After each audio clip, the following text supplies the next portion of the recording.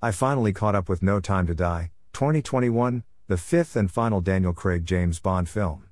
Released in November theatrically, it then made its way to on-demand/streaming services for a rental price of $19.99, and now you can rent it for a more welcoming price of $5.99. Anyway, one of the drawbacks of seeing a film a while after its initial release is word of mouth is out there, and so you hear an awful lot. And what I was hearing about No Time to Die was how good a movie it was. So, there were some expectations here. Anyway, I'll cut to the chase. I'm happy to say that the word of mouth was accurate. No Time to Die is an excellent James Bond movie. I loved it. It's the perfect send-off for Daniel Craig's take on the character. No Time to Die opens with a scene right out of a horror movie, with a young girl and her mom being terrorized by a man with a mask. The action jumps ahead to events following the last movie, as we find James Bond, Daniel Craig, and the new love of his life Madeline, Lee Seydoux, enjoying a new life together, having survived the ending of Spectre, 2016. Now, the Daniel Craig Bond films tell an ongoing narrative, and the movies have all been connected in terms of plot, which is something that the previous James Bond movies really did not do. I've always liked this, as it added some freshness to the series. However, Spectre is my least favorite Craig Bond movie, and so I can't say I was excited to be sitting down to watch more of the story between Bond and Madeline.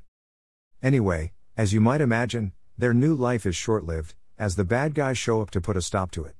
Worse yet, Bond suspects Madeline of leading the bad guys to them, decides he doesn't trust her anymore, and puts her on a train telling her she will never see him again. Then it's time for the opening credits. Yep, nearly 30 minutes pass before we even get to those opening credits. Sometimes these James Bond movies just need an editor. Although truth be told, in spite of the overlong prologue sequence and a total running time of 2 hours and 43 minutes, No Time to Die is paced rather well, has a decent story to tell, and for me passed by quickly and didn't feel at all like it was nearly 3 hours. Back to those opening credits.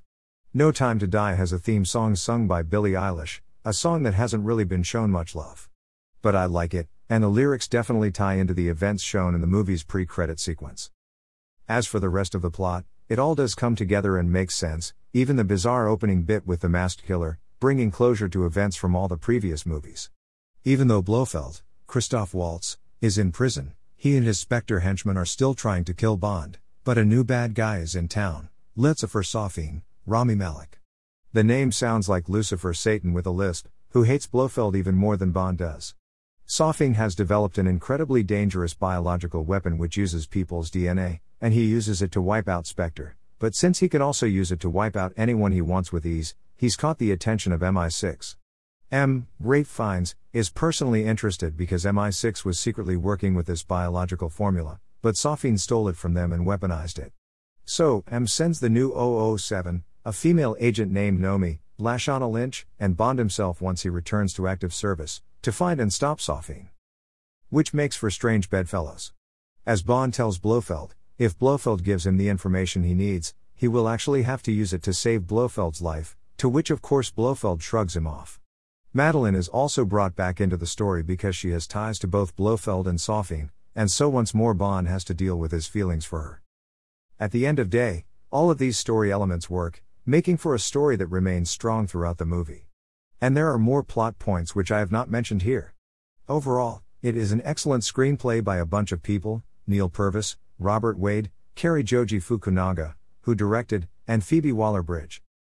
Where does No Time to Die rank with the other Craig Bond movies? The best remains the first, Casino Royale, 2006. Most folks love the third film Skyfall, 2012, but for me the first two-thirds of this movie are exceptional, but the third act drops off dramatically and just doesn't work for me. I actually prefer the second film in the series Quantum of Solace, 2008, over Skyfall. The weakest of the series was the previous installment, Spectre, 2015, with writing and a story that didn't make much sense. The other reason the previous two Bond films didn't work for me was due largely in part to Daniel Craig's lackluster performance as Bond in both those movies. In both those films, Skyfall and Spectre, it seemed as if he had mailed it in. Gone were his sharp cold killer instincts from the first two movies. In their place was indifference. He seemed bored with the role. Here in No Time to Die, Daniel Craig is back at the top of his game, turning in his best performance as Bond since Casino Royale. It also helps that the character is placed in some new situations and Craig is more than up to the task of taking Bond in new directions. As such, getting back to ranking, I would rank No Time to Die as the second best of the Craig Bond films, coming in right behind Casino Royale. And a large part of this is Daniel Craig's performance. He's an older Bond here, he's in love, he's bitter over what he believes is a betrayal of love, and later when he takes on the villain it's with a deep sense of understanding of the world. In short, James Bond has learned a lot over the years, and he uses this knowledge to take down a lesser experienced villain. I enjoyed Lee Seydoux more as Madeleine this time around than I did when she played the character Inspector. Again, the writing here helps.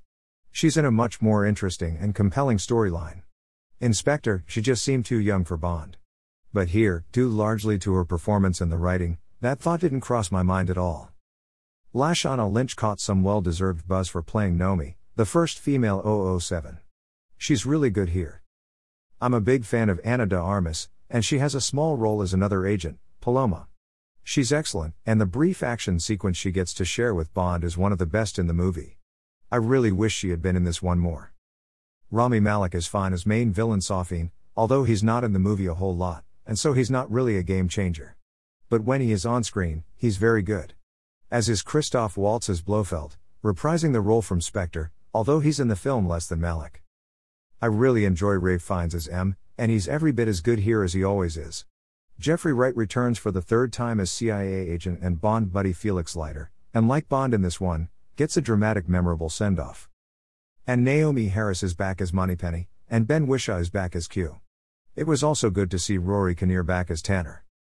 Director Cary Joji Fukunaga does a nice job with this one, and there are plenty of exciting action sequences, as you would expect to find in a James Bond movie. Car chases, thrilling fight scenes, assaults on buildings, and a very intense conclusion all contribute to A+ action sequences from start to finish.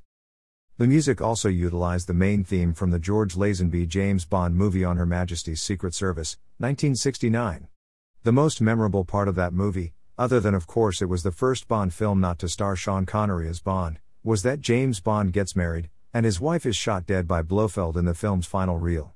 Every time that theme played here in No Time to Die, it served as deadly foreshadowing that the love story here with Bond and Madeleine was doomed to a tragic ending, and while the ending here differs greatly from the one in On Her Majesty's Secret Service, the foreshadowing is real.